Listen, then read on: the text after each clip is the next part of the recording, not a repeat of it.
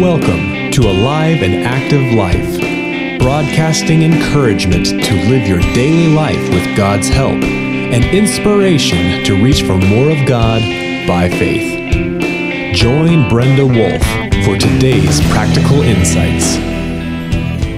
Everyone needs compassion. How about you? Do you need compassion for what you're going through? Maybe you need mercy, kindness, hope, and maybe even a sincere hug. Perhaps you think that your mountain of a problem can't be moved, or that it's impossible to be healed from your losses. Well, for centuries, people have cried out for compassion. Many folks have suffered significantly. Individuals, nations, big people, small people, old people, young people, all have had tormentors, severe losses, broken health, damaged relationships, inadequate basic provisions, lost dreams and pursuits, and so much more. In fact, just remembering this reality helps when going through light and momentary troubles that don't even register on the same scale as suffering that some others have had.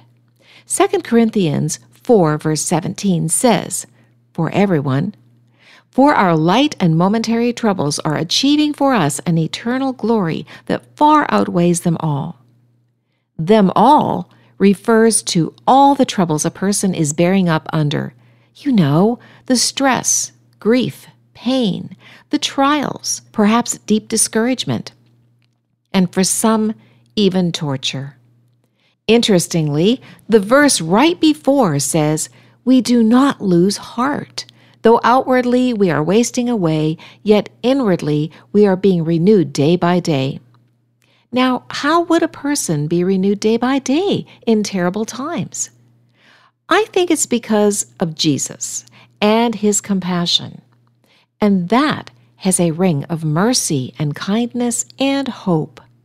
Still, suffering is suffering. Jesus cares about the big stuff and the little stuff, and he wants to help in every scenario. Why? Because he really does care about everything deeply. Scripture says, "May your compassion come quickly to meet us, for we are in desperate need. We are brought very low." From Psalm 79, verse 8. The psalmist is crying out for help. He is pouring out his heart to God. He's literally verbalizing his situation to God, how it's affecting him, how he feels about it, and how desperately he needs God's help. God wants you to cry out for compassion to him. He wants you to involve him in all the details of your life. In other words, he wants a real and authentic relationship with you down to the nitty-gritty. The Lord truly and sincerely cares about your details. No one will ever care and have compassion like Jesus does continually. Well, let's keep it real and sincere here.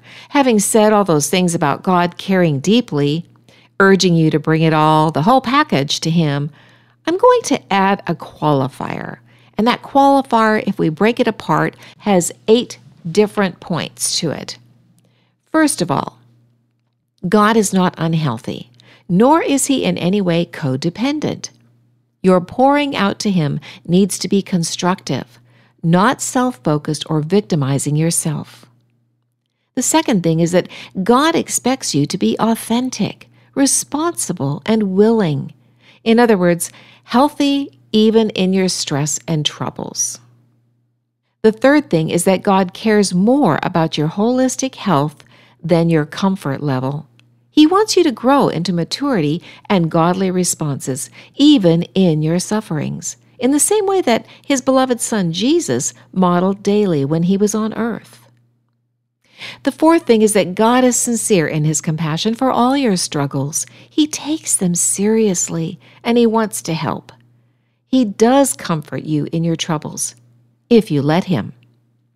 The fifth thing is that he wants you to trust him enough to accept his compassion with eager expectation in this world. It will not look like you hoped. The sixth point is that this world is temporary, so live with that in mind. You were created for eternity. Live for the line, not just the dot. I'll say that again. Think about it. Live for the line, not just the dot. Seventh, Jesus is making all things new. It will be made right, like creation was intended. You will live forever with awe that it could ever be so good. God intended His reality from the beginning before mankind fell away from Him. And finally, the eighth point, it's an excellent word of encouragement from the passage that we actually quoted earlier from 2 Corinthians 4:18. So we fix our eyes not on what is seen, but what is unseen. Since what is seen is temporary, but what is unseen is eternal. You know, compassion takes action. God scans the earth continually to strengthen those who have put faith in Him no matter what. That's from 2 Chronicles 16, verse 9. Even when they can't explain or understand, they simply trust and obey. Here's an interesting scripture that talks about such people. Hebrews 11:16 says that people who respond to God in full confidence, even in terrible sufferings and persecutions, they were longing for a better country, a heavenly one. Therefore, God is not ashamed to be called their God, for He has prepared a city for them. Whenever you see the word therefore, stop and ask what it's there for. Let's look at that verse again. It's astonishing. God is not ashamed of these people who trust Him against all odds. Why? Because those folks are already living in the reality of the better country that God is preparing for them. They know God is with them in their current sufferings, and they know He is helping, working in the details, providing strength and hope. But they are even more interested in the coming reality, so much so that they have chosen to live in it now by faith. Let this sink in. This is a game changer for everyday living. Did you know that your response decides the level of compassion you experience? We speed the process of receiving God's compassion by engaging it with all our hearts. We block or hinder it by focusing on doubts and lost dreams instead of God. Compassion from Jesus is immediate for the person who opens up to receive it with child's faith, without questions having to be answered first. For the person who insists on realizing their dreams or satisfying their doubts first, receiving compassion never becomes reality. Repeating woes, griefs, and doubts in your head only puts barriers in place, so compassion is blocked. However, choosing to respond by opening up to compassion starts a whole new way of living, and it looks like this. It's your best response, and I have 6 things I want to share with you that show your best response. First of all, come to God with eager expectation instead of skepticism. Second, agree with God no matter what your scenario is. He doesn't change and is not limited by your situation. Third, bring your troubles, your woes, your griefs, and your doubts to Jesus. Tell Him all about it, like the psalmist did. Give Him your burdens that literally block your ability to receive His compassion. The fourth thing is to open to receive from Him by faith. And then the fifth thing is get up in faith and obey what He instructs. Number 6 is to rejoice. Even before you see any results, rejoice. It is God's will that you give thanks in all circumstances. That's from 1 Thessalonians 5, verse 18. Let's go over that list. It's your best response. Number 1, come to God with eager expectation. 2, agree with God. 3, bring your troubles. 4, open to receive from Him. 5, get up. 6, rejoice. So the conclusion.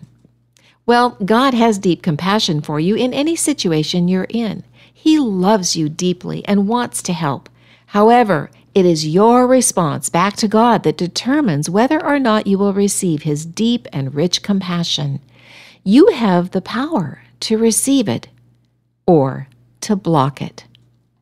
Which will it be for you? I'd like to share the lyrics of the song. You can even YouTube it. It's a really neat song. These words can help build a better perspective. They can help bring a balanced approach to your life, and they can even encourage hope and worship. So here's the song, Everyone Needs Compassion. Everyone needs compassion, love that's never failing. Let mercy fall on me. Everyone needs forgiveness, the kindness of a Savior, the hope of nations. Yes, Savior, He can move the mountains. My God is mighty to save. He's mighty to save. Forever, the author of salvation. He rose and conquered the grave. Jesus conquered the grave. So take me as you find me, all my fears and failures. Fill my life again. I give my life to follow everything I believe in. Now I surrender. And at the very end, there's a section, Shine your light and let the whole world see. We're singing for the glory of the risen King. Here are some application questions and thoughts for you. First of all, do you have any expectation, even just a little bit, where you expect God to act like a codependent in your troubles? Is your outpouring constructive, or is it more victim-like? Number 2, are you authentic, responsible, and willing? In other words, healthy. Third, do you join God in caring about your holistic health more than your comfort level? Do you want to grow, even in sufferings? Fourth, do you believe God is sincere in compassion for all your struggles and wants to help you? Fifth, do you trust Him enough to accept His love and help even though it looks different than you had hoped? Number 6, are you living remembering that this world is temporary? Number 7, do you believe that Jesus is making all things new? And finally, number 8, are you fixing your eyes on what is seen or unseen, on what is temporary or eternal? Now, this list probably sounds familiar because it's the list that we used earlier in the episode. I have a couple of additional action steps for you. They can help you grow in your walk with the Lord. Please visit our website for articles, podcasts, and shareable images that you can use on social media. Sign up and have articles come right to you. You don't have to do a thing. Select Alive and Active Life on your favorite podcast app. And then check out our excellent books and tools that help in your daily Bible study. Make your devotional time alive and active. Tap into God's compassion. You've been listening to Brenda Wolf with Alive and Active Life. Visit our website at www.aliveandactivelife.org. Your web-based home for resources including books and ebooks, libraries of articles, podcasts, shareable images, and more as you navigate life's challenges and issues. Sign up on our email list to stay current with the tools you need to be the person God designed, living an alive and active life.